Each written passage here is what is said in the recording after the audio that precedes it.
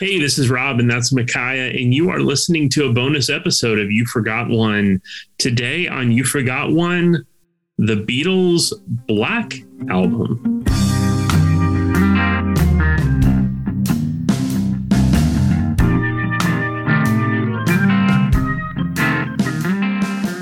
Micaiah? Yes. Explain for our listeners what we mean when we say the Beatles' Black Album. Couple clarifications here. We are not discussing the Danger Mouse mix of the White Album and the Black Album called the Gray Album, right? So that might be kind of a confusing thing. So we're not talking about that, right? We're actually talking about something way dorkier.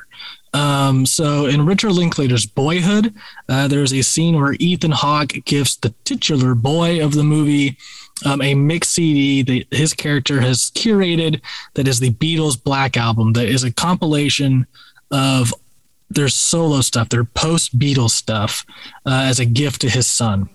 Will you give me the little birthday present for Mason? Yeah, babe. All right, this one needs a little explanation, okay? Open it up. I call that the Beatles' Black Album. All right, what it is the best of John, Paul, George, and Ringo solo post-breakup. Thanks. Yeah, basically I put the band back together for you. You know, when you ever listen to too much of the solo stuff, it kind of becomes a drag, you know? But you put them next to each other, right? And they start to elevate each other. And then you can hear it. It's the Beatles, you know? I don't know. I think I always just like Paul the best. It doesn't matter. You know, you're missing the point. There is no favorite Beatle. That's what I'm saying. It's in the balance. That's what made them the greatest fucking rock bands in the world. And that's something that Ethan Hawke did in real life for his daughter, Maya Hawke, when he and Uma Thurman got divorced. And so it's kind of in this kind of famous compilation. There's a lot of people were talking about it when the movie came out. So he actually revealed what the compilation is. You can find it on Wikipedia. And so I thought it would be very fun as a bonus episode because we had Will on for the Beach Boys, knowing full well that he's, more of a Beatles guy. He has his own Beatles podcast, for crying out loud.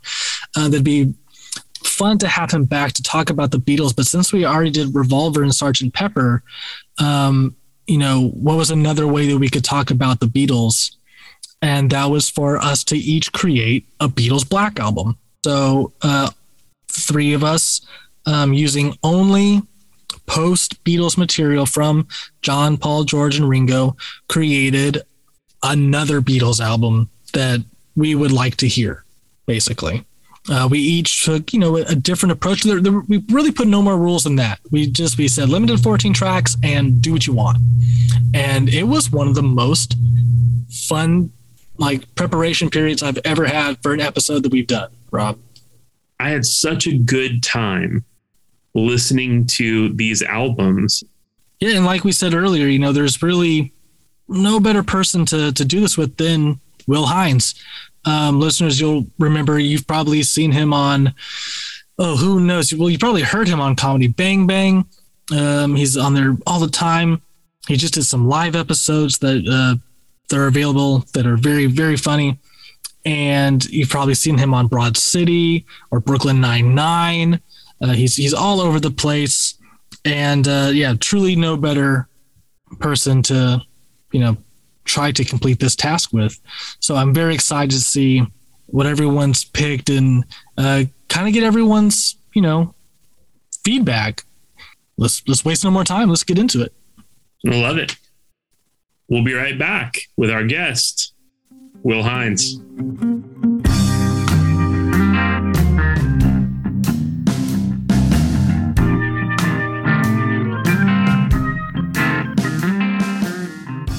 He is back with us again after he was with us to talk about the Beach Boys' Pet Sounds. Mm-hmm. And there is no one better for this bonus episode than Mr. Will Hines as we talk about the Beatles and we put together our Beatles Black Album, the best collection of solo Beatles material. Yeah. Gentlemen, let's start here. we all started with the agreement that we would make a 14-track album comprised of solo Beatles material. What were your methodology? What were your requirements? What were your limitations? What rules did you place on yourself for the sake of putting this album together? I'll go first and you guys can go. You guys were so thoughtful on the Pet Sounds album that I was properly shamed at my clumsiness. So I'm going to try to go first so you guys can do better than me. And mine's pretty simple. I decided to try to do what would have been the next Beatles album just for fun. I know that wasn't part of the restriction. And so I told myself, I'm only going to use songs that conceivably could have been in play April 1970. And I think I only cheated with one of those. So like, something like Paul McCartney stuff that he did in the 90s and the aughts, that's out. Even stuff that they all did later, I decided to leave out. They had so much good stuff that I kind of wanted to limit myself. And so I tried to think, if the Beatles don't break up, what's their next album based on their solo stuff? And that was mine. I enjoyed that restriction. Even though I had to leave off a huge number of incredible songs, but that's how I did it.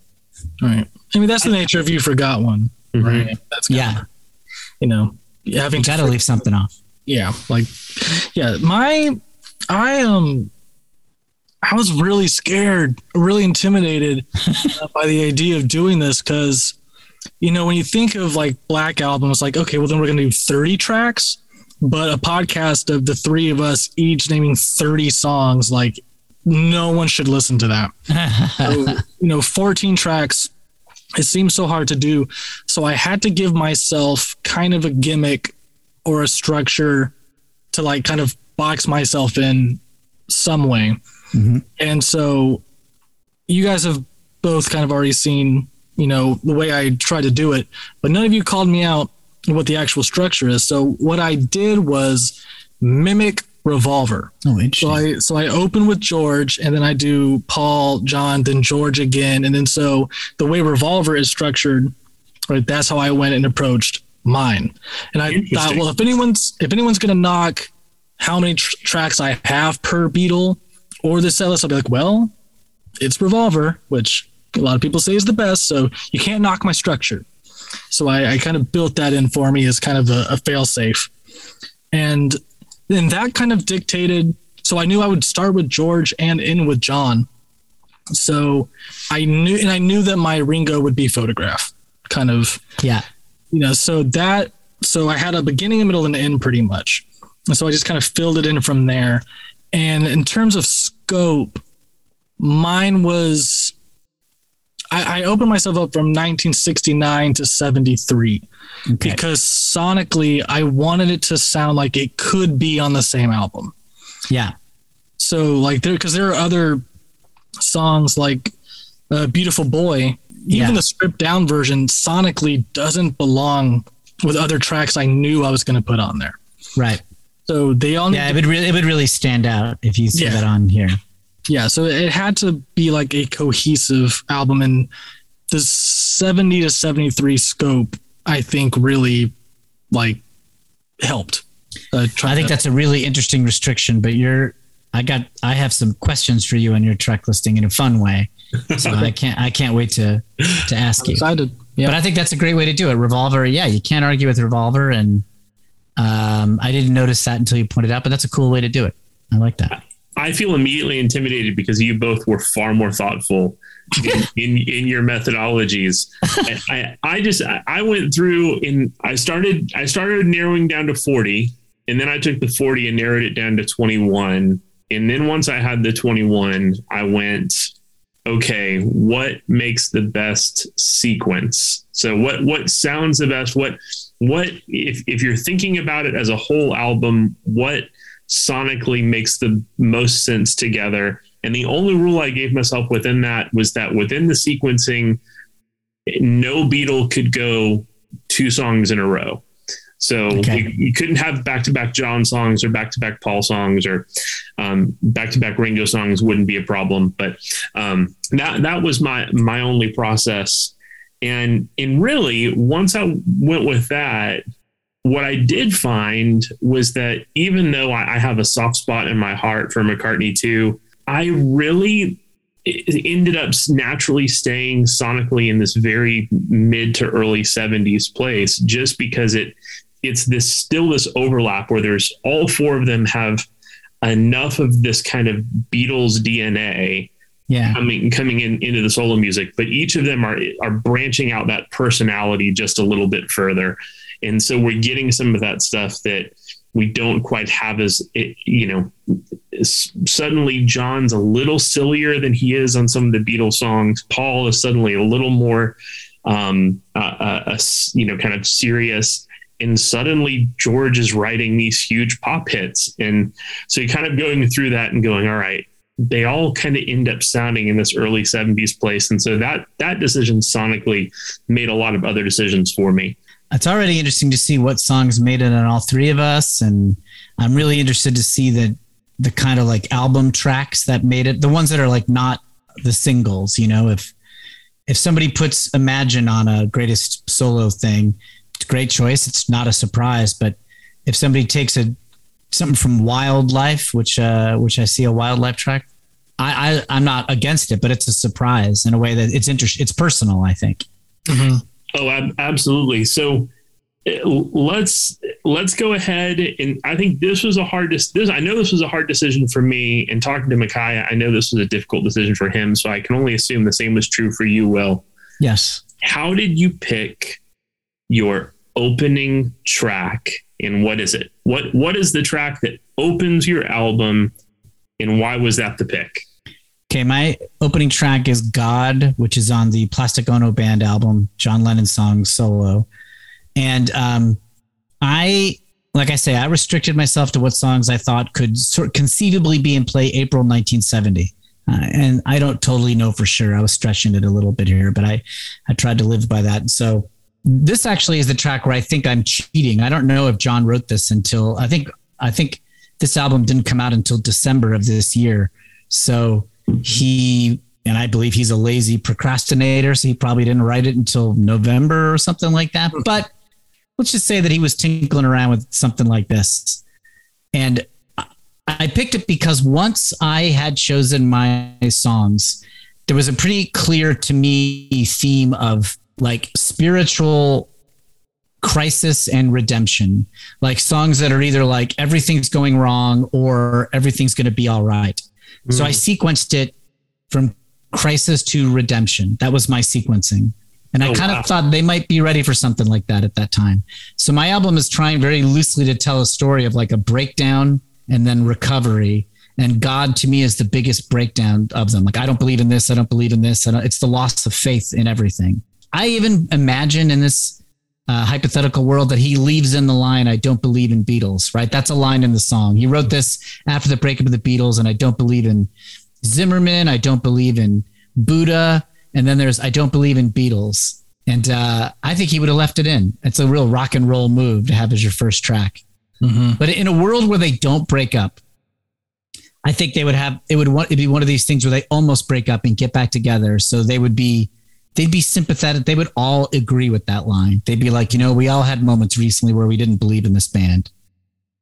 So I think they would open with it. And I think it's the third or fourth track on Plastic Ono Band. But as an opener, man, what an incredible announcement that the Beatles are not done, that they start with this crazy, cynical tune, not a pop single.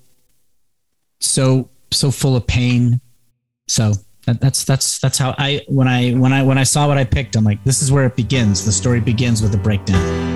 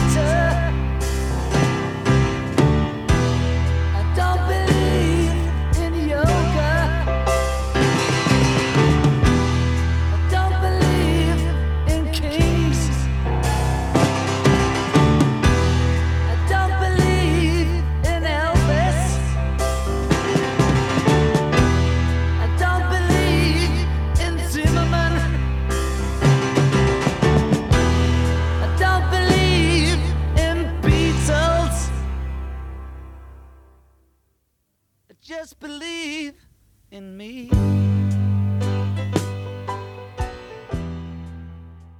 My first track is an opening track already. I'd Have You Anytime by George Harrison from All Things Must Pass. Yeah. And I, knowing that I'd be opening with a George song because I'm mimicking Revolver, I tried a bunch of things here.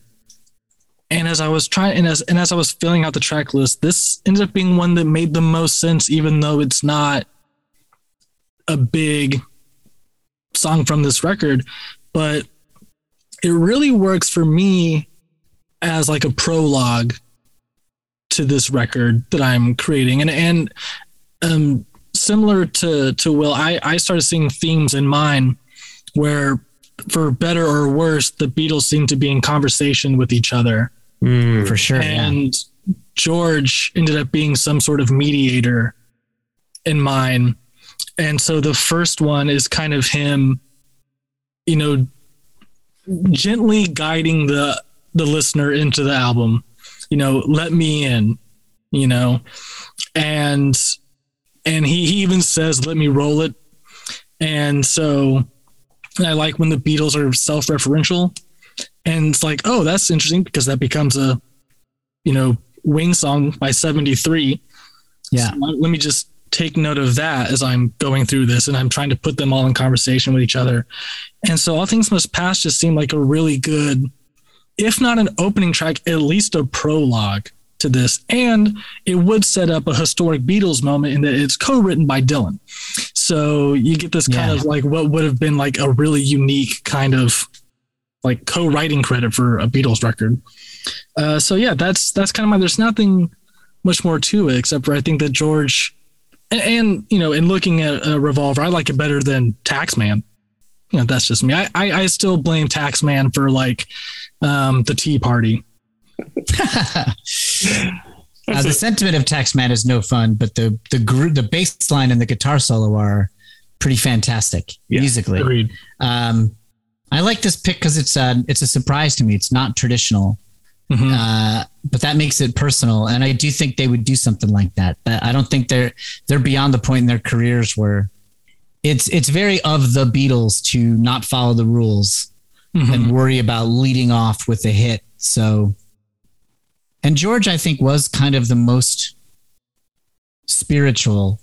He was the most likely to write a song about like questioning things. You know, Paul would write about a sheepdog, John would write about his own personal pain, but George writes about global things. His songs can most easily be like a zeitgeisty kind of tune. So he's a good table setter for sure. Right. Let me in here. I know I've been here. Let me into your heart.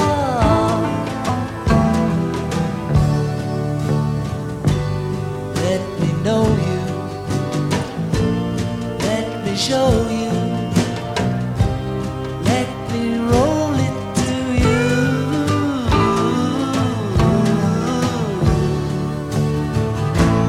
All I have is yours.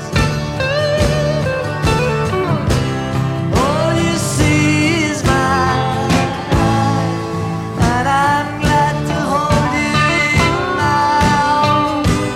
Have you anytime?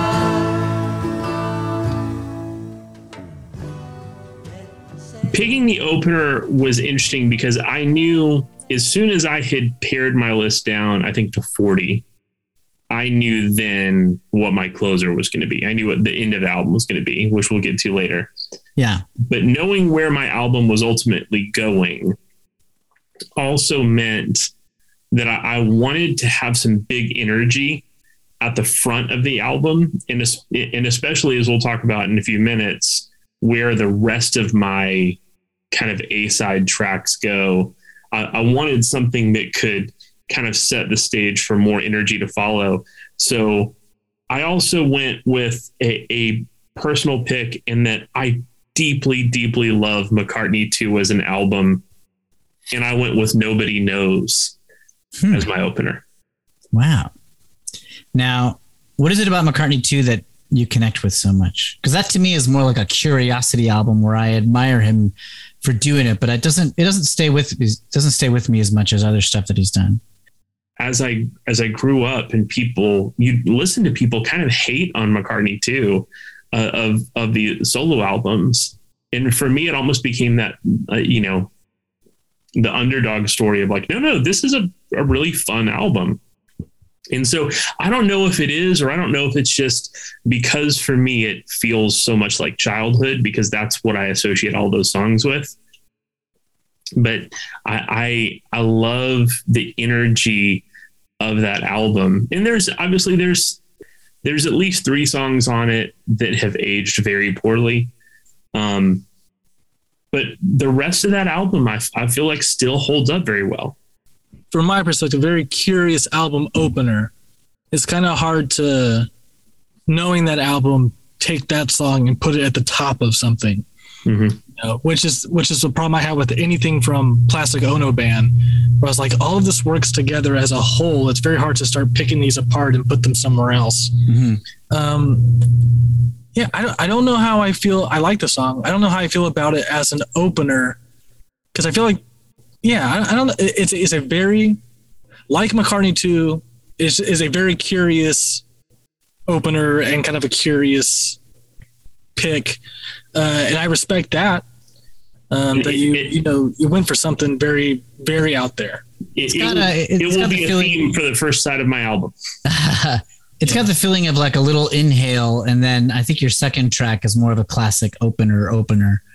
But a lot of albums are like that, where track 1 is kind of like a little, hey, just take a breath here. Everyone gets settled, get seated. We're gonna get going here, and then track 2 is like a more epic tune. Yeah, just something to get you in the door, get you settled, a little overture.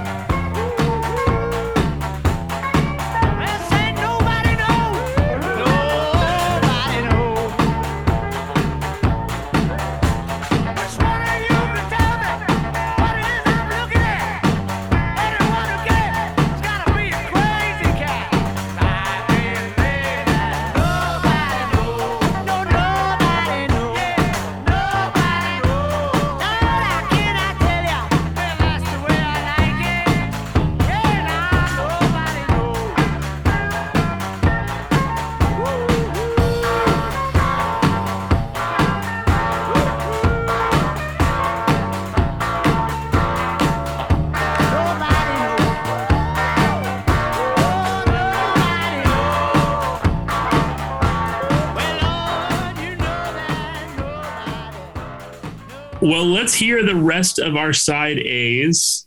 Will, I'd love for you to start. What are your tracks 2 through 7? All right, 2 through 7. So after God, after, a little lightning quick, happy little, radio friendly God, only kidding in all ways. I go to What Is Life from George Harrison. I wanted like a happy sort of pop catchy thing to lift us up after God. Then Another Day, Paul's melodic hit from the Ram sessions, which I also just think is this lovely melancholy song. Then into Every Night. And I cheated here. So this is the McCartney track, but I'm imagining in my fictional world where the Beatles do it, Ringo gets to sing it. Now, Photograph was the one I was going to pick from the Ringo solo tracks, but it was a little too far ahead and I couldn't justify it being around in April 1970, but that would have been my pick here. No, but I think Ringo's voice is well suited for that track. I think that's a very... Yeah, I think Paul would give it to him and be like, you're going to crush it. And then with John and Paul and George doing harmonies in the background, it would be this sweet little happy song, and they frequently wrote songs for Ringo. And so I think that would be the Ringo song. Then I go into Cold Turkey.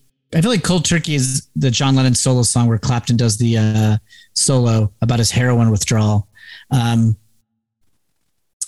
I think it's kind of weirdly overlooked. I mean, there's no such thing as a Beatles song that's truly overlooked, but relative to other Beatles songs, I don't hear Cold Turkey come around. And I love Cold Turkey just as a rock and roll. It's a great to me, it's like Come Together, just like a simple little, just tear it up. And then I go into Wah Wah, the George Harrison number from All Things Must Pass, which is a great guitar blues song. And then Backseat of My Car, kind of a soothing Beach Boys-esque ending to kind of bring end us in happiness. Now, overall for the album, I'm thinking side one is starting in crisis and moving out of it. Mm-hmm. So it's like God, What Is Life, and Another Day to me are like sadness, different forms of melancholy and being lost. Mm-hmm. I mean, What Is Life is a very happy sounding song, but the words literally are like, what is life? What is this? What is going on? Another Day is, because it's Paul, there's hope in his voice and optimism, but it's the portrayal of a Eleanor Rigby-esque lonely person. Yeah, it's a sad portrait, and we don't know what's going to happen to her. And then we move into Every Night from Ringo, Cold Turkey, which is like detoxing, like you're forcing yourself to move away from what's hurt you. Mm-hmm. I have no spiritual justification for Wah Wah other than I think it rips, and I think it just emotionally sounds like coming to life. And then Backseat of My Car is like the breath when you're about to recover, and then my side two will be all recovery. So that's kind of how I did it. You know, you got John, Paul, and George in there, and it very slightly moves from crisis to moving out of crisis. Mm-hmm. I love all those tracks individually. I just think they're all beautiful. And I think sitting next to each other, they all get deeper.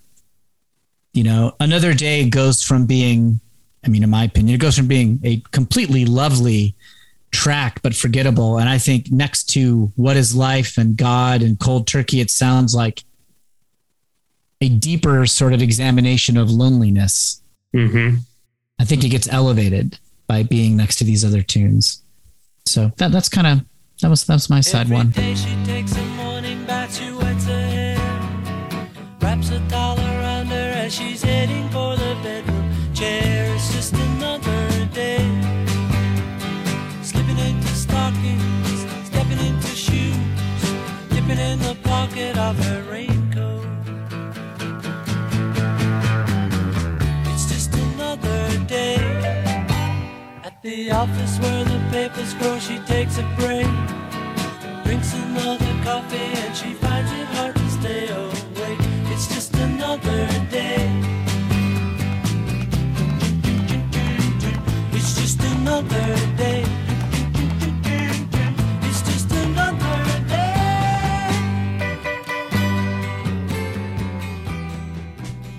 I love Cold Turkey as a choice. And I'm with you. I think this is one of the really underrated John Lennon songs. But I also love following it up with Wah Wah. And I kind of like the idea because taking this theme that you're going off of, it does feel like Wah Wah ends up being the soundtrack to the movie of what's happening in Cold Turkey. Yeah. Like, so it kind of, even if it doesn't thematically function together, it feels sonically appropriate next to one another. There also was a little like just looking at the listings. Wah Wah looks like it also could be like making crybaby sounds, like wah wah, like almost if you're talking about them being in conversation with each other, it's like get over yourself, quit your whining. Yeah, let's get better now. Which is something I could imagine George saying to somebody. I mean, I think George could be very compassionate, but I also think he could be very dismissive. I think he really probably literally does in some point the Get Back documentary. Yeah. So I like all those. I mean, especially Backseat of My Car. Yeah. I mean, that's the side two closer of Ram. So reimagining as the side one closer with this kind of narrative you constructed, I think is appropriate and works very well, especially with the other Paul track being Another Day, having those sonically pretty similar, but very different in terms of like how like grandiose Backseat like becomes, even though it's still like categorized as like what his like lo-fi era. It's him really going for the Brian Wilson thing, doing a great job of it too. Like it oh yeah, all over that album. So much. Yeah. I dig all those picks. I have a question for you though. How do you feel about the live version of Cold Turkey on Sometime in New York? Yeah, I love it. I mean, we have so little live solo John Lennon stuff that it's all precious. Mm-hmm. And I think he is incredible, and you can hear it in his voice. He can't help but give an emotionally authentic performance. Temperatures rising, fever is high, can't see no future, can't see no sky. My feet are so heavy, so is my head. I wish I was a baby, I wish it was dead. Cold turkey has got me on the run. Micaiah, Yeah. track 2 through 7 on your mix. Let's hear it. Okay. So for me, the album like kind of really begins on side 2, kind of, because I think of my track 1 as like a prologue. But again, I should probably say that like my 2 favorite Beatles records are Sgt. Pepper and the White Album. And I think that informs how I put this together also. Okay. Kind of with having like a prologue and an epilogue and stuff. So anyway, but Big Barn Bed is my track 2. And I just see Paul, knowing that my side 1 was going to be very rock and roll, because I knew I would have a lot of All Things Must Pass and just John in this time, I knew it was going to be pretty heavy rock and roll. And the way that the conversation in my head is going between them is Paul being like, well, I can be rock and roll too. Yeah. So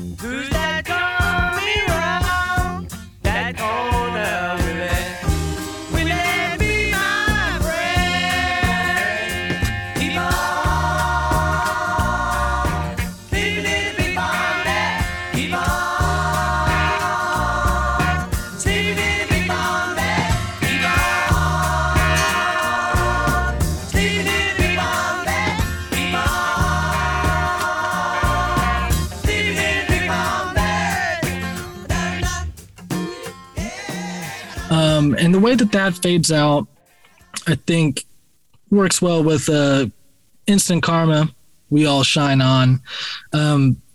Another kind of a bouncy number. But for me, it feels like John being like, well, I can have fun too, but I can also say something.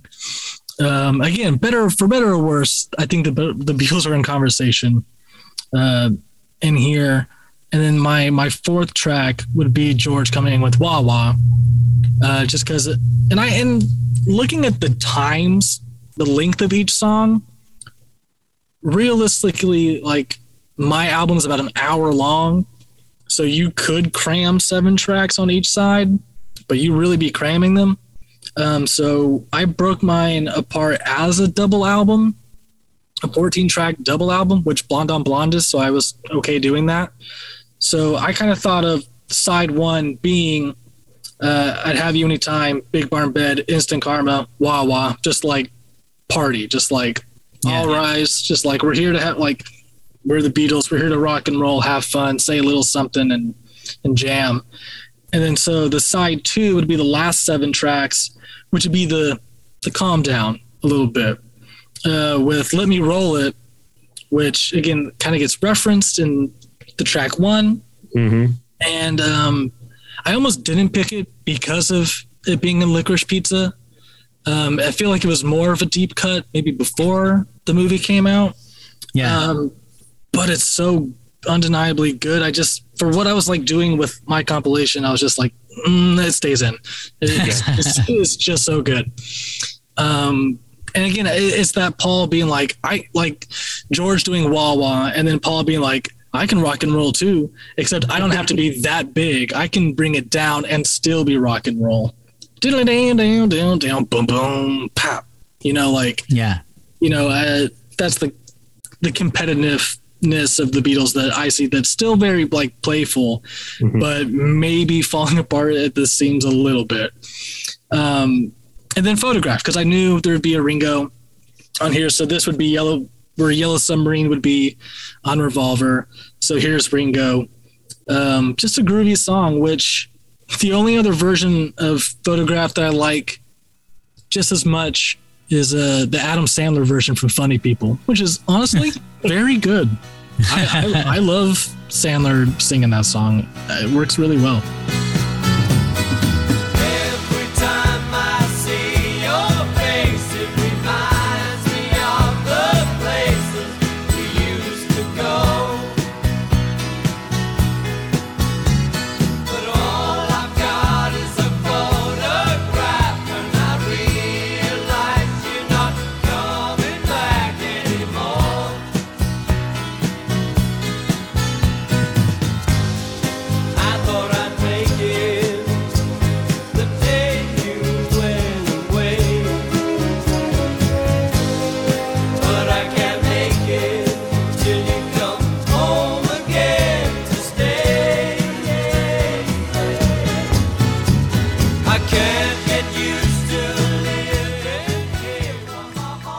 This is one where people probably challenge me on side 2 closer or side 1 closer if you really want to cram it. Angela. Yeah, this was the surprise pick when I first looked at your list. Angela by John Lennon and Yoko Ono. And there's a lot of Yoko on that track. And people have shit on Yoko for decades.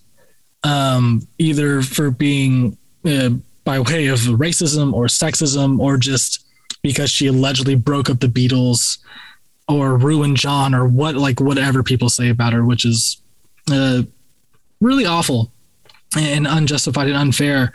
And of all the things that like John and Yoko did like together on a track, I think this is the best. And I wanted to represent something where John and Yoko really do something really incredible together on a song. And I think this song does it very well.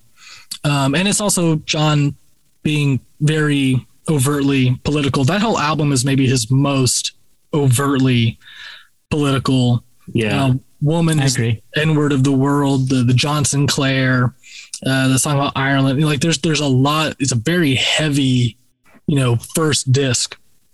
And yeah, I think it's great. And the chorus of that is so big and enormous. And I was going back and forth on it because I was like, am I really going to make that move? And I was listening to it, and the song genuinely like brought me to tears. And I was just like, you're in. The kid stays in the picture. Like it really moved me so much. Because I think John's great on it. Yoko's great. And my next track is Paul and Linda. So I was like, well, then why not have John and Yoko? Let's let these things coexist on this like Beatles record that I'm putting together, where the guys get their spouses, like kind of maybe away from each other, like the kind of brotherhood that they formed, and have their spouses. So like, I don't know, that it made sense. It in my mind. I get what you're saying about the like kind of partnered idea that like Paul and John have this such as deeply intimate partnership for so many years. And so this idea of like representing like that Paul has Linda and John has Yoko as this kind of like, they both still need a partner in some ways. I get what you're saying in that. I do find that it's an interesting choice for sure. I think I enjoy her more as the inspiration for John's writing than actually hearing her on John's songs. And I wholeheartedly agree with all things you're saying about the unwarranted and undeserving hate that she got for decades. Mm-hmm. I think him singing about her is there's a sweetness there that it weirdly enough, when they're doing a song together, the sweetness doesn't come across quite as well as when John is singing about her, not without her being on the track. Well, I would hope there wasn't that sweetness there on a song like Angela that's not about the relationship at all. Well, but I'm saying Angela Davis, you know, and her being, imprisoned, and John at this point is very much thinking of himself as a New Yorker, and the CIA is keeping tabs on him, and the FBI, and and he's talking with Bobby Seale, and he's in with the Panthers, and he's bringing them on like Dick Cavett or whoever, and this really, I wanted something to bring out that side of John in a way that's not actually very beautiful.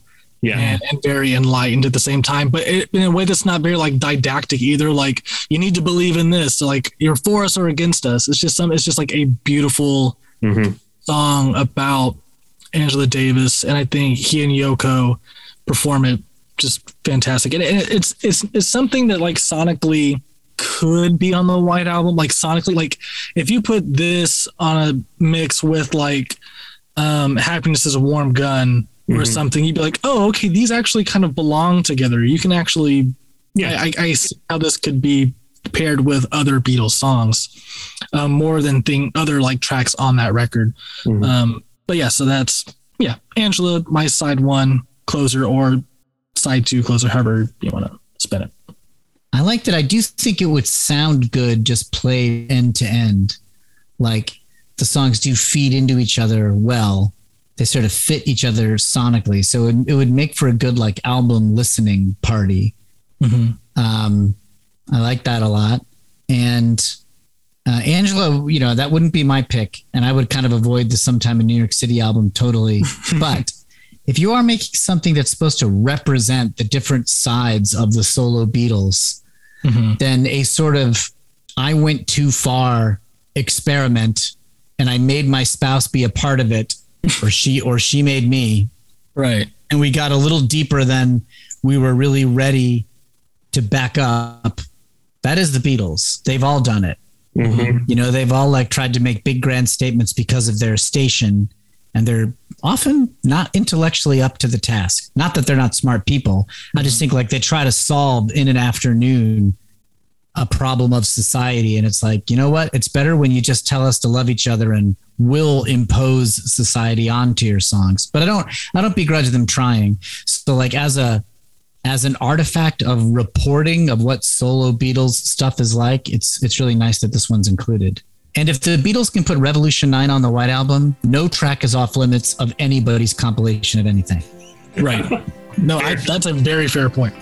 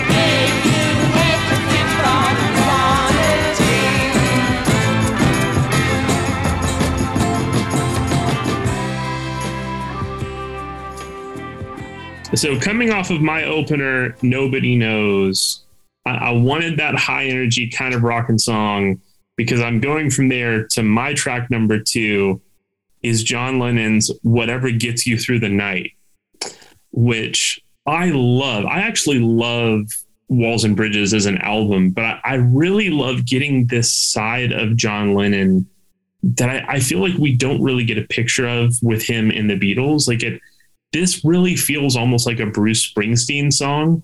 Yeah. More than it does a Beatles song. And I love that. I love that like shift away from the music that he's been doing for the last 10 years. But I do like he somehow feels completely at home in it.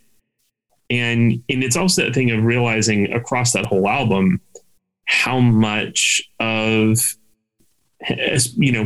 both for John and for Paul, as we're going to talk about later on, like they are music lovers. These are people who grew up loving music. You don't end up in a band like this without being someone who doesn't start off as a fan of music. And so I feel like so much of Walls and Bridges is hearing John Lennon, the music fan, coming through. And so one of the things I really appreciate. And so I love this picture that we get of John Lennon on Whatever Gets You Through the Night. My third track, What Is Life? I think it wouldn't surprise me if all three of us have it. But I know Will has it as his track too. What Is Life? Beautiful picture. I just love this song. In preparation for this episode, I think I made the decision today, texting back and forth with Micaiah, that All Things Must Pass might be the best post-Beatles Beatle album. I mean, it is really a feat of an album. Like it's just. I've heard that from many people. I think that's a common take. Yeah. But yeah, so What Is Life? Great song. Following that up with Some People Never Know.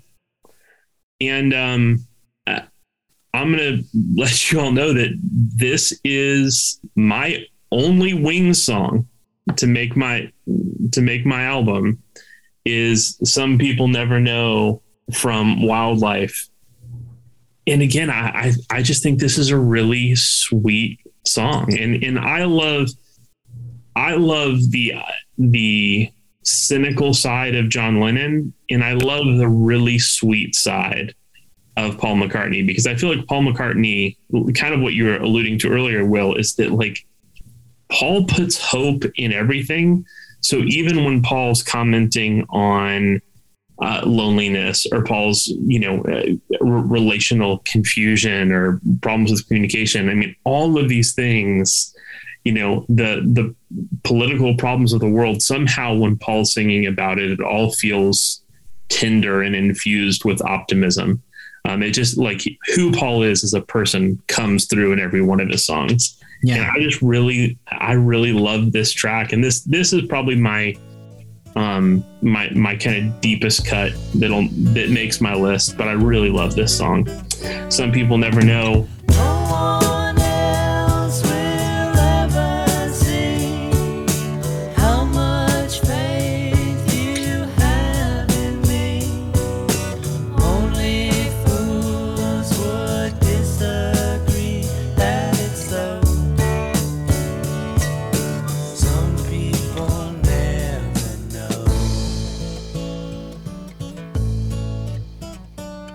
Followed up with Photograph, because if you have to have at least one Ringo song, this feels like the obvious one. It's just great. It's Ringo's really, really talented at a lot of things. And this is one of those songs where you go, okay, like he is really good at this. He's just not Paul or George or John, but who is? So, following that up with Heart of the Country from Ram, and closing out my side one with Nobody Loves You When You're Down and Out by John Lennon. Amazing. Love that song. Mm-hmm. So yeah, I think this is another list of tracks like Micaiah's where I think like this is really easy to listen to. Like it would just sound great one track into the next. Mm-hmm. They would flow really well. I do love the song Photograph. My own dumb restriction prohibited me from putting it on there, but I think it's a delightful song. It's one of those songs where I've heard it playing like out in the world. I've been like, ooh, what's this song? And then like, oh, wow, it's Ringo. Yeah. Like I've liked it not just because I'm invested in Ringo. Heart of the Country is so terrific. It's one of the many Paul McCartney songs that gets overlooked just because he's had so many crazy hits. But a lesser artist doing Heart of the Country, they could build a career off of it. Mm-hmm. I really love the 1-2 punch of Whatever Gets You Through the Night and What Is Life. Like that really kicks off your side one. It front loads it with a lot of joy. Mm-hmm. Like it's a really happy beginning. And I love that. And I think you're right that Whatever Gets You Through the Night is a side of John that wasn't shown too much on the Beatles. Just that kind of freewheeling saxophone. Mm-hmm. There's something almost uncool in a just like being free way. Mm-hmm. And real happy, unguarded happiness that he really didn't do a lot in later Beatles years. It was so true in the early Beatles with I Want to Hold Your Hand and She Loves You. And then where did it go, John? Everything's like this melancholy introspection. Mm-hmm. And then a couple years after the Beatles, it's back. Yeah. It is one of the things we were talking about today is just so much of me thinks of these very kind of static, like one-sided personas because of how we think about how the Beatles function together as a foursome. Mm-hmm. And it's easy to think like John is serious and cynical and Paul is sweet and silly. It's one of the things that listening to those first two John solo albums, you very quickly go, oh, John is also very silly. Like he loves Cookie Monster. Yeah, like John Lennon is a very, but again, because Paul is taking up so much of that space within the Beatles, it's interesting, like free from that constraint, how silly and funny of a songwriter John is in his solo writing. Yeah, I mean, who in that time sang about masturbation as many times as he did? He was just like straight up got away with it. Like, it's an interesting observation. Once he's away from Paul, he can be silly in a way that he maybe wasn't. It wasn't as easy for him to do because Paul was doing it. Yeah, I like that a lot. Whatever gets you through the night, it's all right. It's all right. Bet your money all your life. It's all right. It's all right. Don't need a salt to drop you flowers. Oh no.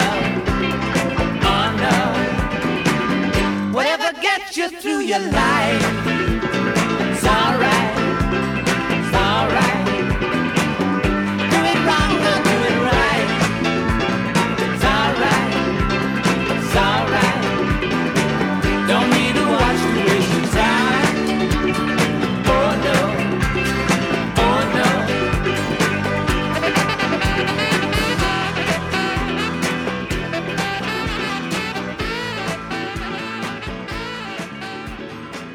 Well, side two, let's look at our side twos, but let's hold off on sharing our closing tracks just yet. So let's look at tracks 8 through 13.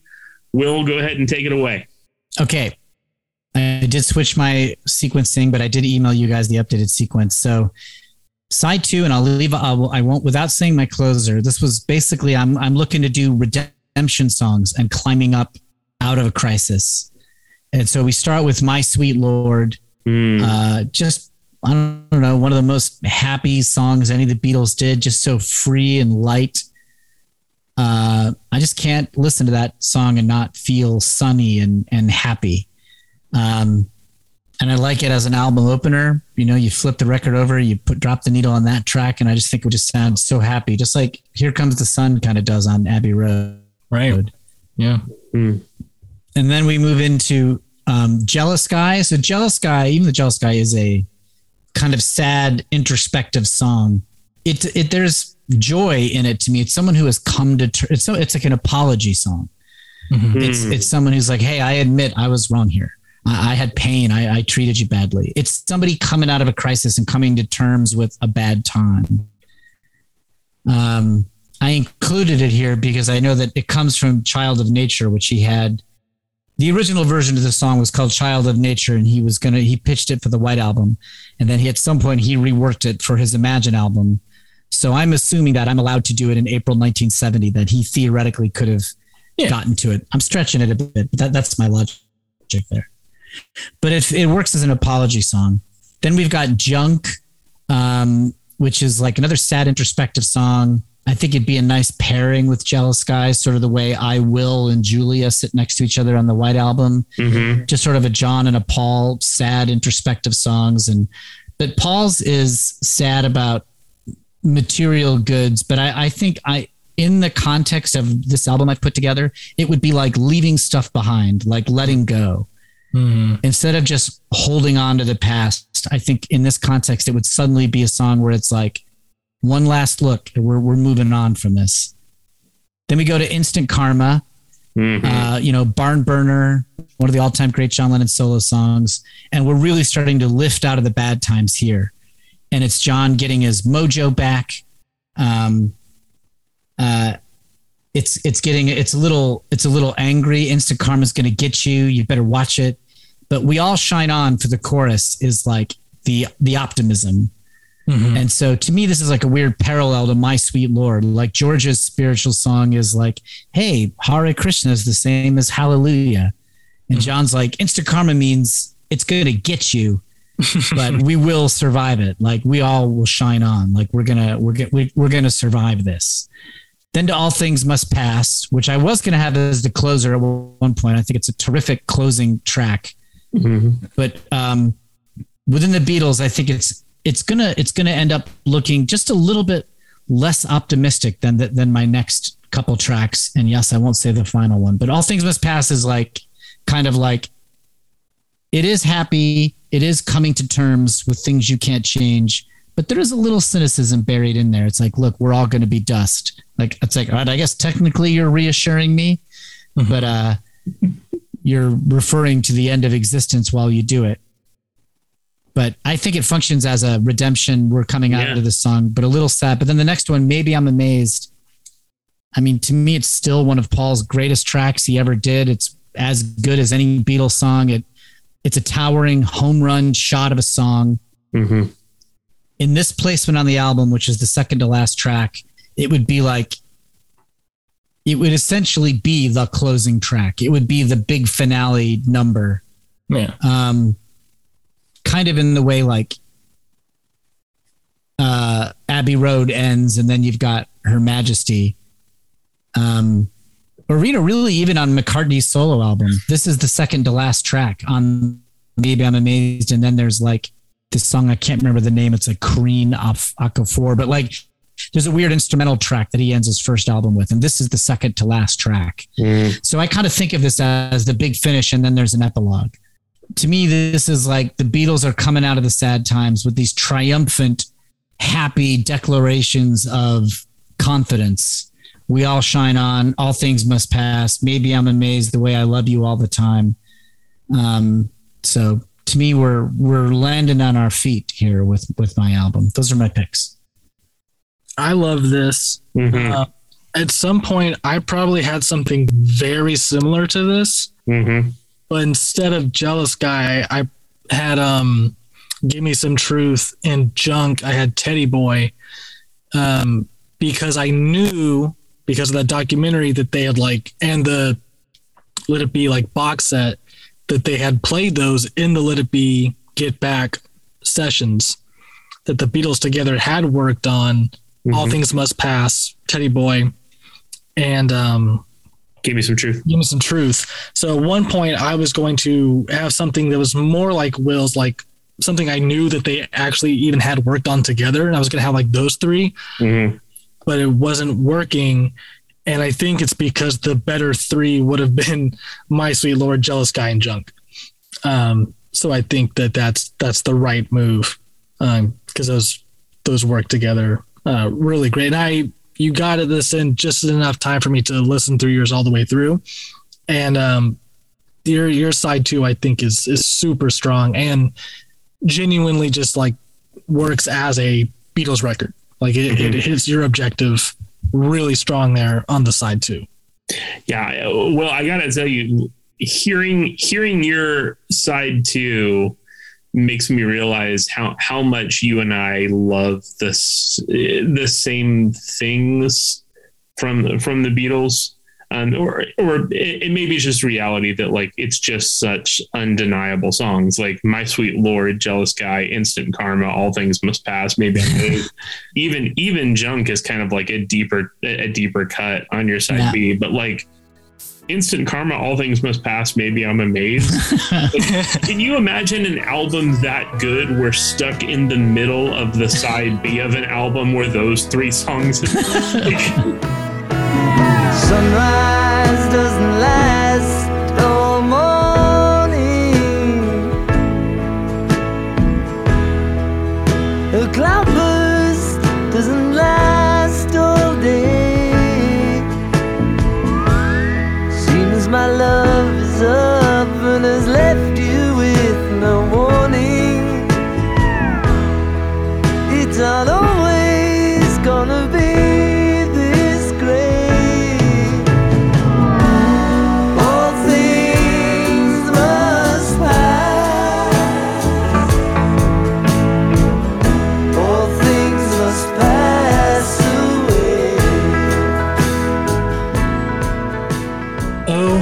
Okay. All right. So my side 2, or the way I chose to break it down, side 3. So my side 3 would be 4 tracks. And I wanted space on my record for Paul to go full Paul. So that's why the side 3 opener is Uncle Albert, Admiral Halsey, Ram, where Paul goes full on Paul. And I just love this song, and it is just like, it's everything that like Paul McCartney, everything that people say about Paul McCartney, at least it's all in there. All the voices and everything. And like I said earlier, like Angela is John and Yoko really doing the John and Yoko thing. Mm-hmm. And this is Paul and Linda really doing the Paul and Linda thing. And I think it's a harsh juxtaposition, but having them like in one side start, like it is like a reboot. Just the way that they're broken up, I think makes it work for this compilation. But what's hard about making a mix and putting Uncle Albert on is that you get a very rough ending, because it's just that it's just like, okay, how do I come back from that? So one of my big challenges was just like wanting to make a record that actually flowed well, but and knowing that Uncle Albert would never be a side 1 closer or side 2 closer because I'm mimicking Revolver. I was like, well, what do I do here? And this was the toughest thing to figure out, but just going through some of my favorite John solo stuff, going back to Bring on the Lucy, parentheses, Free to People. It starts off with him talking before it like really gets in. I was like, well, that's what happens on Ram too, to get out of Uncle Albert. There's like like says something. So it's like, that's my out, or my in rather. And also I love that song. And I was thinking about putting like Power to the People or Give Peace a Chance, but I wanted something that wasn't. Power to the People is so big and so sing-songy that it did not fit the rest of what I was doing. And Give Peace a Chance is a little too kumbaya for what I was doing.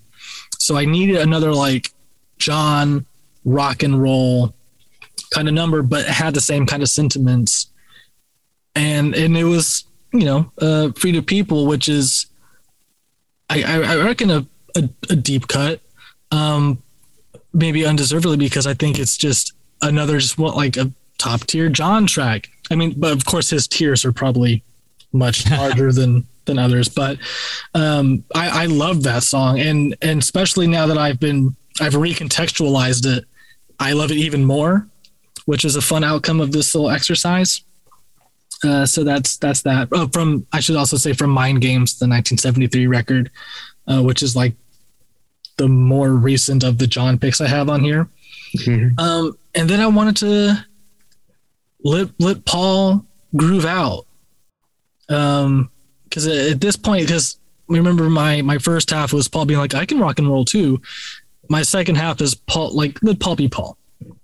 And so that's where Pneumonia comes in, where it's just like that group, like really heavy on the rhythm section. That bass is so loud in the mix. And like the kind of like the bongo percussion is like really light. The vocal harmonies are super tight, super sweet. Just about, if you see rain clouds in LA, don't be bummed about it. It's that Paul thing that we've been talking about, where it's just like, yeah, if something's bringing you down, like turn that frown upside down, kind of, Paul's sentiment, in a way that's not corny though. It's very easy for Paul to dip into corny sometimes.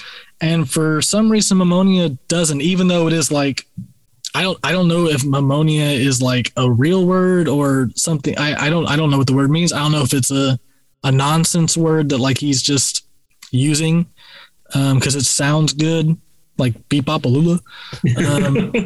But it works and it's very charming. And then so the end of my side 3, I want to let John be charming.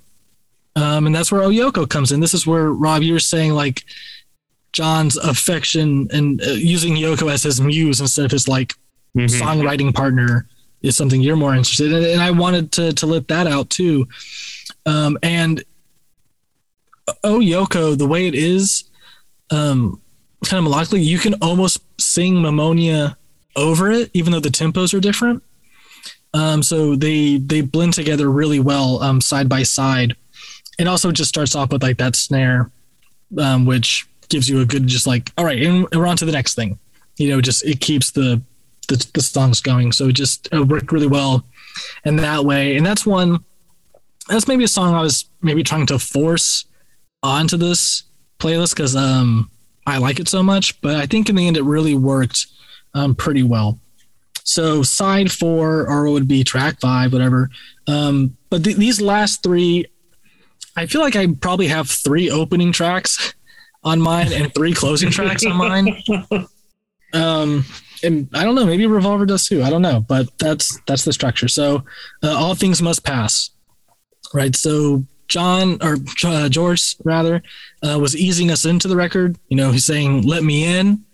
And now on side 4, he's saying it has to end sometime. Right? Mm-hmm.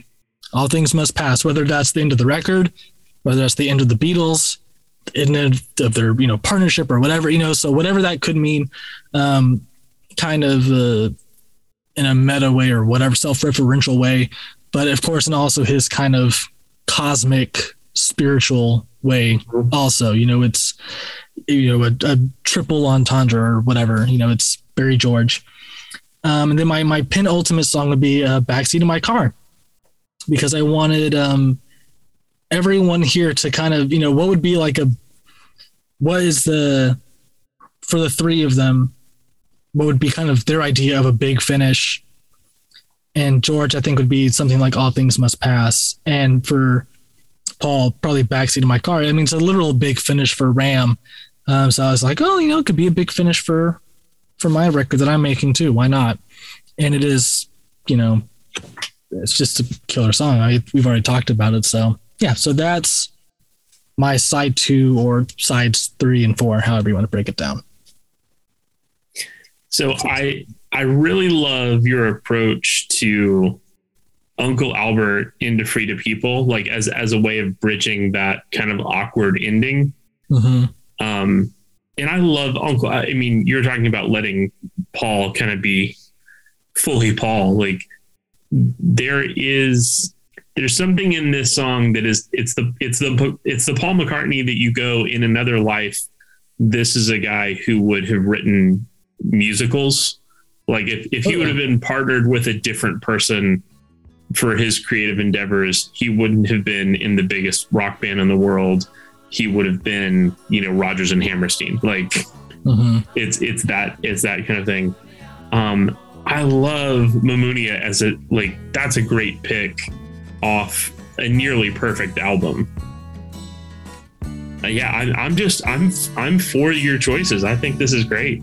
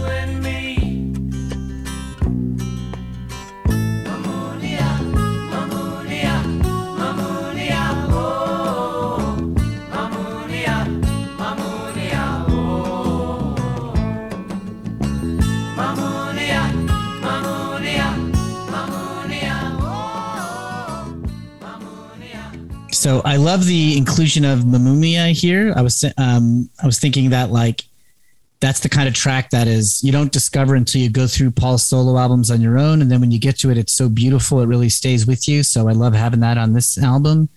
It's like a type of Paul song. It is like an amount of goodness where it's not good enough to be like a single, or maybe not like the type of song that is a single, but it's like so memorable. He's got a lot of those. I think this is a really good one to include. And I like tackling the flow. I like how you tackled the flow, how you worried about how one song sounds at the end, like Uncle Albert, like, and I didn't do that on my album. So I don't know. I hope that there aren't any weird, abrupt, flowing problems on the one I put together. But I think the Beatles worried about that when they made albums. So it's appropriate that us, the architects of their album that never existed, would worry about it. Uh-huh. And I love All Things Must Pass toward the end. Just what a terrific closer. You do kind of have three closers there in a row, but yeah, you're picking from multiple solo careers. I think it's hard to not do that. Right. It's interesting that for both of you have All Things Must Pass, and neither one of you have it as a closer. And for me, All Things Must Pass did not make my mix for the simple fact that the only spot I felt like it would work would be as the album closer. And so I do love this idea of going, no, All Things Must Pass is a great song. Just put it in there where you can. Mm-hmm. I don't know why, like I wanted, because it's thinking of it as a Beatles song, All Things Must Pass would feel like this kind of like nail in the coffin almost of the Beatles in this strange way. And so it felt like it would have, if it was going to be on, it would have had to be at the end of the album. Mm-hmm. But I like that. So my side B basically starts off with Instant Karma. Perfect. I go from there to Too Many People from Ram, which to me felt like Instant Karma, the cynicism of Instant Karma meeting perhaps the most cynical song on Ram, like Instant Karma and Too Many People. But again, it's the Beatles, thinking about it being the Beatles, I can only handle so much cynicism. So we jump to My Sweet Lord. So we get this kind of like almost like abrasive start to the side B, but by the third song, you get the beautiful song, My Sweet Lord. Again, George Harrison doing wonderful things. Then to Hold On from Plastic Ono Band, what for me is just such a sweet song. Again, that sweet side of John, for me, that idea of what we've already talked about, that John with Yoko as his muse on Hold On, that I really love. And then to Give Me Love from Living in the Material World from George Harrison. There were 3 or 4 other songs from All Things Must Pass that I easily could have put here. But I wanted to have a picture of George Harrison that wasn't from All Things Must Pass, and kind of reveal that, like, as great as that album is, there are also other great George songs. So I went with Give Me Love from Living the Material World. And then, just like you, Will, my penultimate song, Maybe I'm Amazed. Woo! Again, like one of the 2 or 3 best songs Paul McCartney's ever written. Mm-hmm. Just a masterpiece of a song. And really it does, like, it feels really well placed as like a penultimate song of an album. Like it's too big to close an album. Like, it's a great encore song for a concert, but it's too big to close an album. So I like it as that penultimate track for an album. But that's my side B, saved for the closer. All right. I love it. I really like the love you're giving to some albums that maybe get overlooked, like Living in the Material World. I like that you're picking some challenging ones. They're good. They're really good, but they're not obvious ones. And I like that. Mm-hmm. That for all the Beatles albums have songs like Babies in Black, or tracks that the Beatles love that, like, maybe fans didn't take to initially. So I think it's appropriate to go to some of the lesser hit areas of the solo careers and find something you like. Yeah. Yeah, Babies in Black's a great example of that. And like No Reply from the same album. Too Many People for me is hard to reimagine as not an opening track. Because it's such an opening track to me. But I love that it's there because I feel like it's another one of those like if put on like the Paul McCartney compilations, it would be recognized more as like this like amazing song of his. But it's just like the opener to Ram. It's just the thing that gets you in the door to a classic record of his. So I like recontextualizing it, even though it's hard for me to hear it as something other than an opener. Hold On was one for me that was hard to cut because I love that song and it was really short. So when I was trying to make everything fit really nicely, like 7 tracks fit really nicely on an LP, that was a ace in the hole because it was like under 2 minutes. But then I gave up on that. But I love that he's, does a Cookie Monster impression on it. we love Sesame Street and Muppets in my household, so love that. Yeah, and I guess maybe I should have Maybe I'm Amazed, but I'm one of those Beatles fans who doesn't actually like Hey Jude or Let It Be that much as songs, like individually. So I guess in thinking of Maybe I'm Amazed as part of that, I think maybe keeps it off of my track list a little bit. But I mean, I'm wrong for that, right? I mean, those are some of the greatest songs of all time. Is it an overexposure thing for you? Like you feel like it's just, you just heard them too much, or is it just doesn't do anything for you? It just doesn't do for me like what like other Beatles songs do at that point in their career. And at that point in their career, I'm leaning more John anyway. But I mean, that's just me and my taste right now. In 10 years, I'll probably have all new opinions about the Beatles, who knows? Those songs you mentioned they all are sort of very long, sort of ponderous songs. They're all sort of like strap in, you're going to be here for a while. And I've definitely skipped Hey Jude a lot when it's come up on shuffles. I mean, I adore that song, but I'm not always ready for the 7 minutes. I'll often prefer something like Hey Bulldog, where it's just like short, sweet rockin' tune. So I think that's not so crazy. And when you mention them together, there's a redundancy to them.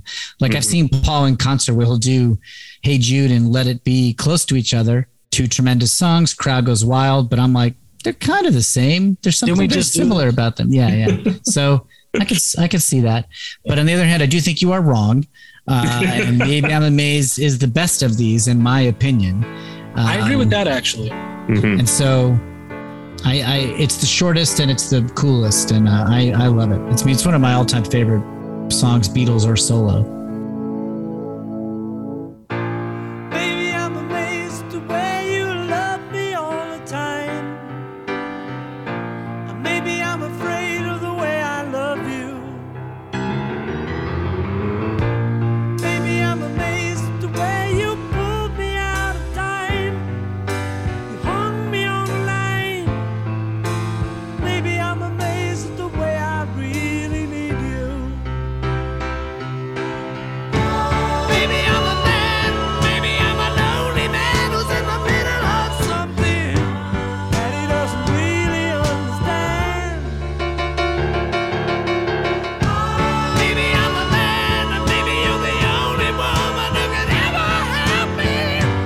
Maybe won't you help me to understand.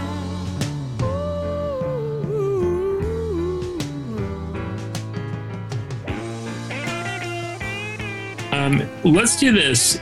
I want to go, since we're doing closers, I want to go in reverse order and give the final closer to Will. Okay.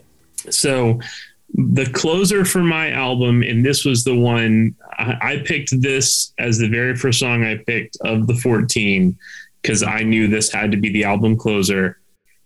It may be obvious, it may be not the cool pick, but I'm picking Imagine as my album closer. I want just the heavy reverb piano in John's vocal. Let it be those two things, and just let the end of that fade out, the reverb on the last chord he hits on the piano. That's how I want to end the album, is John Lennon's Imagine. Well, Gal Gadot is smiling listening to this. I mean, it's a tremendous pick. It's like, I guess it is obvious in that it's like one of the most iconic and famous songs, period. Certainly Beatles songs, but it's also really good. Mm-hmm. It's really good. It's really revolutionary. It's amazing that he made a song that said, "Imagine there's no heaven," and it got on the radio tremendously. Yeah. You know, in a country that almost shut the Beatles down when he said we're bigger than Jesus. And then he just says, "Imagine there's no heaven," and we love him for it. Like how much the world had changed, and maybe how much better he got at disguising his venom with some sweetness or something. But like, it's a miracle of a song. I love it. It's one of the gutsiest things that anybody's ever done who's been a real pop star. Yeah. I mean, it's one thing to be a punk rock guy in a small bar and say, you know, F the government. Okay. But to be one of the most famous pop stars in the world and be like, "Imagine there's no country. It's easy if you try." Yeah. You know, I love it. Like, so because of my restriction of not wanting to pick things that I did not think were available in April 1970, I couldn't pick it, but it was the first one I thought of when you guys mentioned this challenge to me. No one's going to criticize you for putting Imagine on a collection of solo Beatles songs, you know? Right.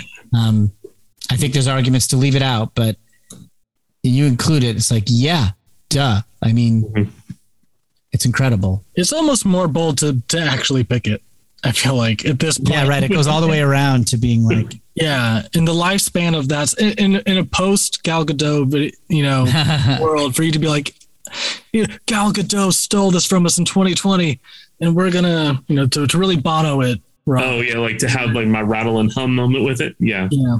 But also as a closer, it's interesting because it's the opener on its own album, right? And it works as an opener, but to have it be a closer, this quiet little small meditation, when really it's a bunch of TNT dynamite packed into a little sweet piano song, I kind of love it. Yeah. Imagine there's no heaven. It's easy if you try. No hell below us. Above us only sky. Imagine all the people living for today. Imagine there's no countries. It isn't hard to do. Nothing to kill or die for. And no religion too. Imagine all the people living life in peace. You may say I'm a dreamer, but I'm not the only one. I hope someday you'll join us, and the world will be as one. Micaiah, if you're following Revolver, then you have to end with a John Lennon song. What is your closer? I think Imagine is a perfect pick for anyone. And I did a similar thing, kind of, because I chose God as my final track, which delighted me that Will had it as his opener, and it was just, you know, the way that he was kind of setting up the hero's journey for the Fab Four. I was just like, the dream is over. Yeah. The dream is over. There it went. All things must pass. Paul, right in the middle, is maybe in denial. And he's just doing the backseat of my da da da da da da da, yeah, da, da, da. And then John's just like, no, I was the walrus, but now I'm John. And I don't believe in anything except for me and Yoko. That's reality. And the dream is over. As a Beatles fan, as someone who's just like, I mean, we're playing the game of what if there was another Beatles album, but there is kind of something comforting in just being like, it's over. And that's fine. It's, all things must pass. It's okay if the Beatles don't make another record. It's okay if they don't reunite on SNL. That's fine. And I think it's very sweet to say, I only believe in Yoko and me. And thinking about like that line and like the classic Rolling Stone, maybe the best Rolling Stone cover of all time of him naked and him with Yoko. I just, now that I'm, gotten older, I've just been thinking very differently about John and Yoko's relationship. And it's been something that I think is very sweet. And it kind of delights me to think about their relationship and what they meant to each other and how they challenged each other. And it's maybe it's too on the nose to use that track to say the dream is over, the album is over, there are no more Beatles. But for the compilation, the track list I was making, I think it was the right pick. To borrow like the words of the internet, my toxic trait is that I think I actually created a really great Beatles record. Like I love what I did. I really enjoy it. So, but I haven't spent as much time with y'all's, but I got just enough time to listen to both y'all's, and I enjoy both of them too. So yeah, so it's been a fun project. Yeah, and for sure. It's something, Will, while you were off the call, I was telling Micaiah, like, even hearing your list in the way that you have made it kind of like this redemption story, this hero's journey, it makes me nostalgic for an album that never existed. It makes me nostalgic for a version of the Beatles that never happened in real life.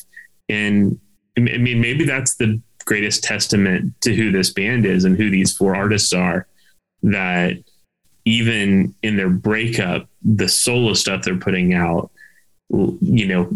puts this sense of like, oh, and this could have all been together. So, Will, what is your closing track of if you guys are worried about being this final album? If you guys are worried about being basic and obvious, I've out basicked and out obvious everybody. My final track is Give Peace a Chance, which you could certainly argue is facile and juvenile. You could argue that it's been overly sanctified and that it's full of itself. But I also think that it's happy and joyful and simple. And as far as the John Lennon peace songs, I like it better than Power to the People. I like it better than Working Class Hero.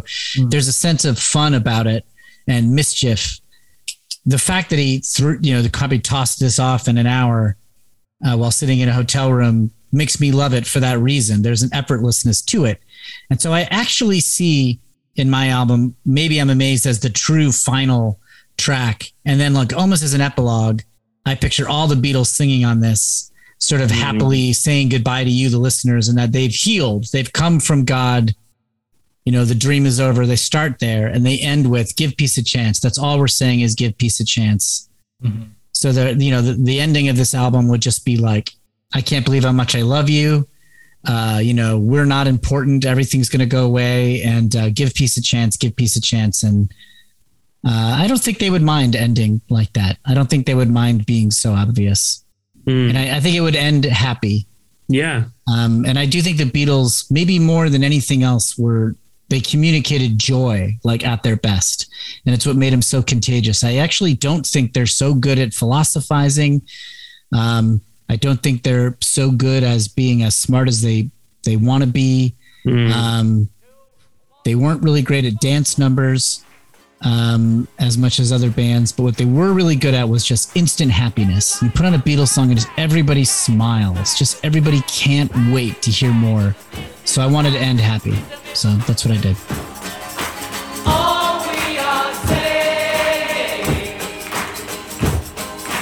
Give peace a chance.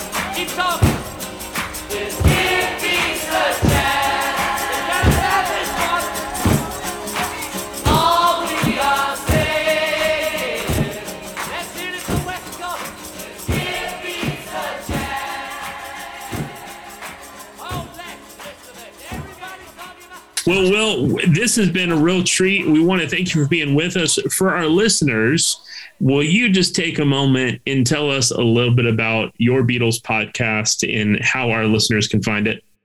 Yeah, thanks for asking. I have a Beatles podcast called Screw It. We're just going to talk about the Beatles.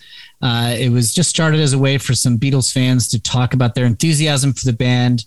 We are pretty bad at facts and deep cut biography knowledge, although I will say we've gotten better as the years have gone on. But you'll often hear us rave about something and you'll be like, don't you know about this thing that happened behind the scenes? No, we don't. But we try to learn as we go. But we do try to capture the enthusiasm that a Beatles fan has for the music and just how much joy it gives us. So we don't do regular episodes anymore. We do them as needed. So like when the Get Back documentary came out, we did an episode. But you can find it. All the episodes are out, publicly available. There's no paywall. There's no ads. Just out there. Screw it. We're just going to talk about the Beatles. Check us out. Right. And you don't just teach improv. I don't think we did a good enough job last time you heard to talk about Wayne and Rodney. Oh, that's so nice you bring that up. I have a band called Wayne and Rodney. I am not a professional musician at all. What I have is professional audacity, not the software program, but just chutzpah. Like, I love writing songs and I like playing them. And even though they're nothing special, I got my friend Joel Spence, who's a very talented musician, to make a band with me. And we released an album. It's just for the love of it. Of course, I would love it if anybody wanted to listen to any Wayne and Rodney songs, but I'm they're all love, and maybe the songwriting shop's got to catch up with us. But we love music, and making music is a good way to express that love. I think our Beatles fans and listeners who have heard us talking about some of the themes we have will really enjoy Bursting with Light. Well, we're going to let you go. But for our listeners, you're going to hear Micaiah and I both in the introduction and in the conclusion tell you more about all the things Will has done and where you can find him. And then, of course, this episode will conclude with us playing a little bit of Wayne and Rodney. So just give you a little taste to wet your whistle to go and listen to more of this incredible duo. Will, thanks so much for being with us, and have a great night. Thanks, guys. Good to see you.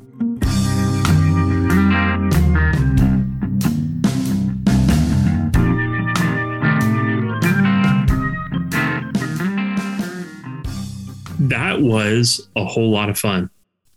Yeah. There's no other way to say it. That was just such a good time. And I've listened to a few episodes of Screw It. We're just going to talk about the Beatles. Mm-hmm.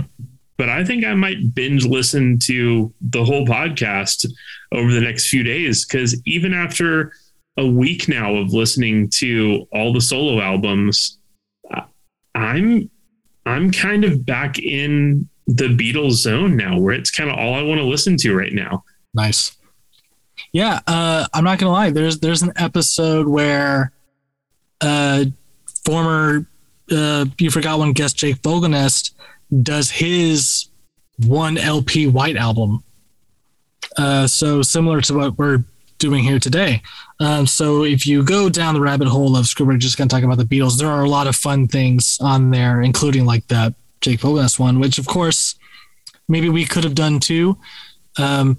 Which, because that's kind of the game that most Beatle fans like to play, is get the White Album down to 1 LP. But I thought it'd be more fun to kind of like, well, let's make it a little bit more interesting. Let's sweeten the pot a little bit and try to make an entirely different album. And I think that was way more fun. Yeah. For hopefully for everyone involved. It certainly was for me. Yeah, that was a great time. I'm really pleased, not only with my Black Album, but what everyone came up with, and some of them similar. Like, Rob, you and I only had 2 songs in common, mm-hmm. and Will and I had 5, and you and Will had 4. But even with the way we sequenced our albums, even though we had almost half in common, they were entirely different albums, just on how we decided to sequence them and based on our read of the songs too, which is really like even using the same like 5 songs that we all had kind of, similar, completely different records. Yeah. Oh, absolutely. I'm already excited about the idea of next season doing a bonus episode where we do our single LP White Album. Because it's just such a fun experience. I texted you earlier today, jokingly, hot take, Beatles are the best band of all time. I know that that's a controversial opinion, but it's really true. Like it blows my mind that the fates collided in such a way that these 4 Liverpudlians ended up in a band together. Yeah.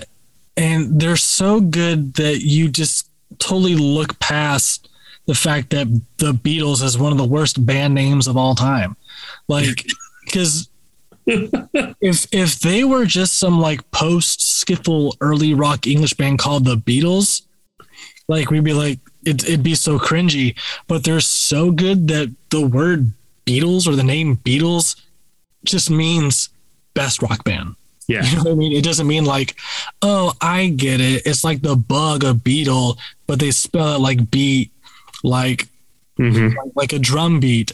Like you don't think of a bug. You don't think of a drum beat.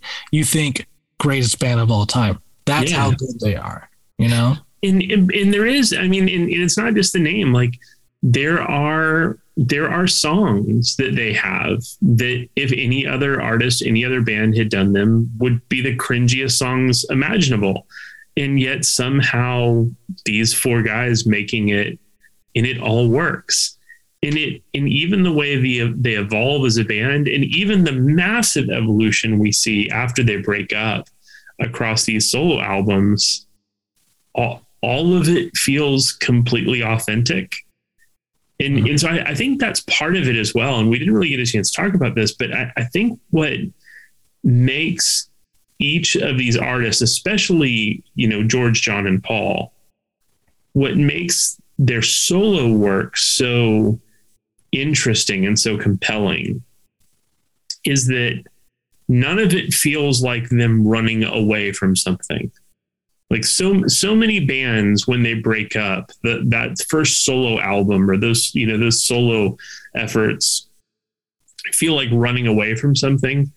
And it never feels like that with these guys, that it always feels like running towards themselves, that they're not trying to be the antithesis of the thing they were before.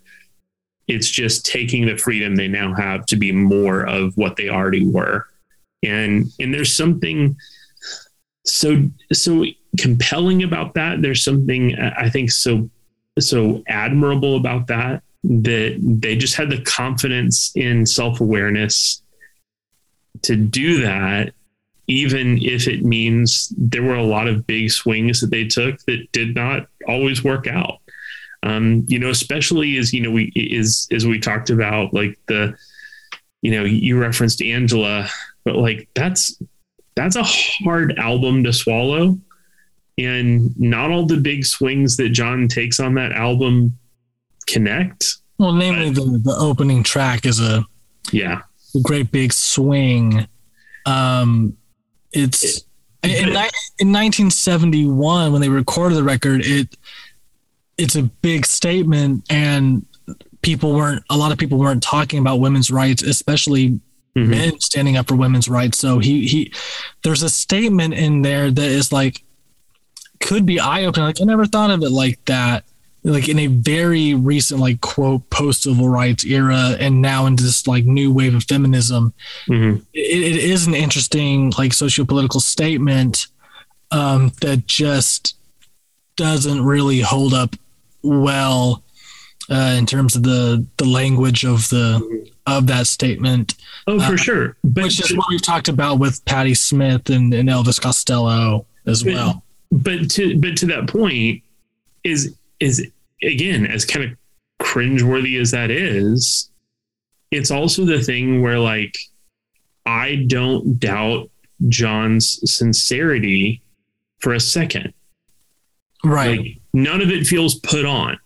It's not John trying to be political. It's John being John, and the messy, awkward way that his politics come out. The point he's trying to make, which is a great point, it comes out messy and ugly and real. And again, it's that strange thing of like, it's the seeing as many bands break up and seeing as many artists kind of like go through phases of their career.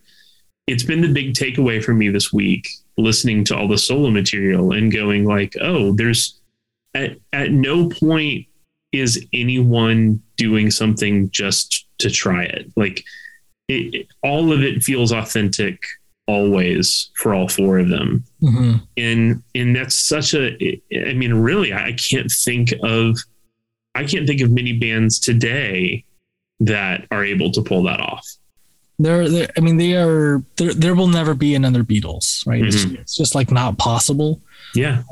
And the fact that we only have the like 12 or whatever records that we have from them, I'm okay with that. Even though the game was let's create another Beatles record, kind of going through this process and thinking of my last track, God, and the kind of the sentiments behind it, I become like way more comfortable with the fact it's like, it's okay that there's not another Beatles album. Yeah. Like in this, I mean, I'm not trying to knock like what we did here, because this was super fun and I stand by everything that we did. But just kind of taking comfort in like, it's okay that like a band it's okay that the Smiths only had 4 records. We don't have to be like, but what if? It's like, what if they put out 4 like perfect records and changed mute? Like, what more could you want from them? What more could you want from them? Like, they gave us everything they had. Yeah. And then even in their solo careers gave us so, especially like George, like on All Things Must Pass, like he gave us everything he had, so who are we to just like demand like more like that? I don't know if it's that consumer thing or just like we need more, or if it's just like, because I mean, they all hold up, all the records hold up, all the songs hold up, some in different ways than others. So like, just go like, no, like Revolver's still good. You can still listen to Revolver and not need another Beatles album. Like you have Revolver. There's plenty to be happy about. Yeah. Or do what everyone else has, or do what everyone else has done and binge watch over and over and over again the Get Back documentary and discover that Let It Be is a much better album than you had given it credit for. That documentary is a gift. We could do a bonus episode on that. I mean, that's a 3-parter, of course, but speaking of, there's actually breaking Beatles news the day of us recording this. Well, let's hear it. They are, as they have been doing with the other albums, starting with Sgt. Pepper through Let It Be, they've gone back now to revisit Revolver. So there's going to be a new Revolver box set or double CD set, and like 4 LP set, and all kinds of stuff that's going to have different sessions takes and a new stereo mix of the record. So yeah, so that's exciting Beatles news for people who've been following along. And the great revelation of those is, even if you don't like the new stereo mixes, the bonus material that comes with that has been incredible. The White Album session stuff was just like so eye-opening. A lot of the stuff that's on the Get Back documentary is in the Let It Be like box set, like the full tracks of those things, like them playing All Things Must Pass and Teddy Boy and Give Me Some Truth. So a lot of revelations whenever those box sets come out. So you being a big Revolver fan, and myself too, I'm very excited to hear some of the different takes and mixes of some of the more experimental, fun Revolver tracks. So yeah, good day for Beatles fans. Yeah, it is. Well, listener, we want to thank you so much for being with us for a bonus episode. Again, we want you to go check out Wayne and Rodney. Wayne and Rodney, of course, is the duo act that Will Hines is a part of. They have 2 albums available, Turn It Up from 2020 and 2021's To the Victor, Go the Spoils. We're going to leave you now with the second track of To the Victor, Go the Spoils, Bursting with Light. We'll see you in 2 weeks. There's a moon over Atwater Village tonight, and the clouds are so violent and violet and bright, and the traffic sounds just like the ocean. I'm so sad that I'm bursting with light, with light. I'm bursting with light, with light. I'm so sad that I'm bursting with light. High up, high up, high up, high up, high up, high up, high up, high up. And I dream of an audience I can impress, and I'm wearing a suit and you're wearing a dress, and the people are smiling and nodding. They're so happy that I am depressed, depressed, depressed. Yes, I am depressed. They're so happy that I am depressed. High up, high up, high up, high up, high up, high up, high up, high up. I don't know if it's even important to know if I'm thinking or feeling. All I know is I'm sad and I'm happy at once. My memories are reeling.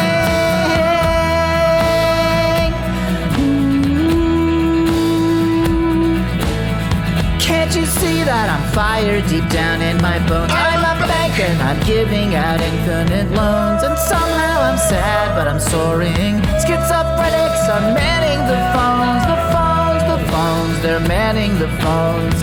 Schizophrenics are manning the phones. High up, high up, high up, high up, high up, high up, high up, high up.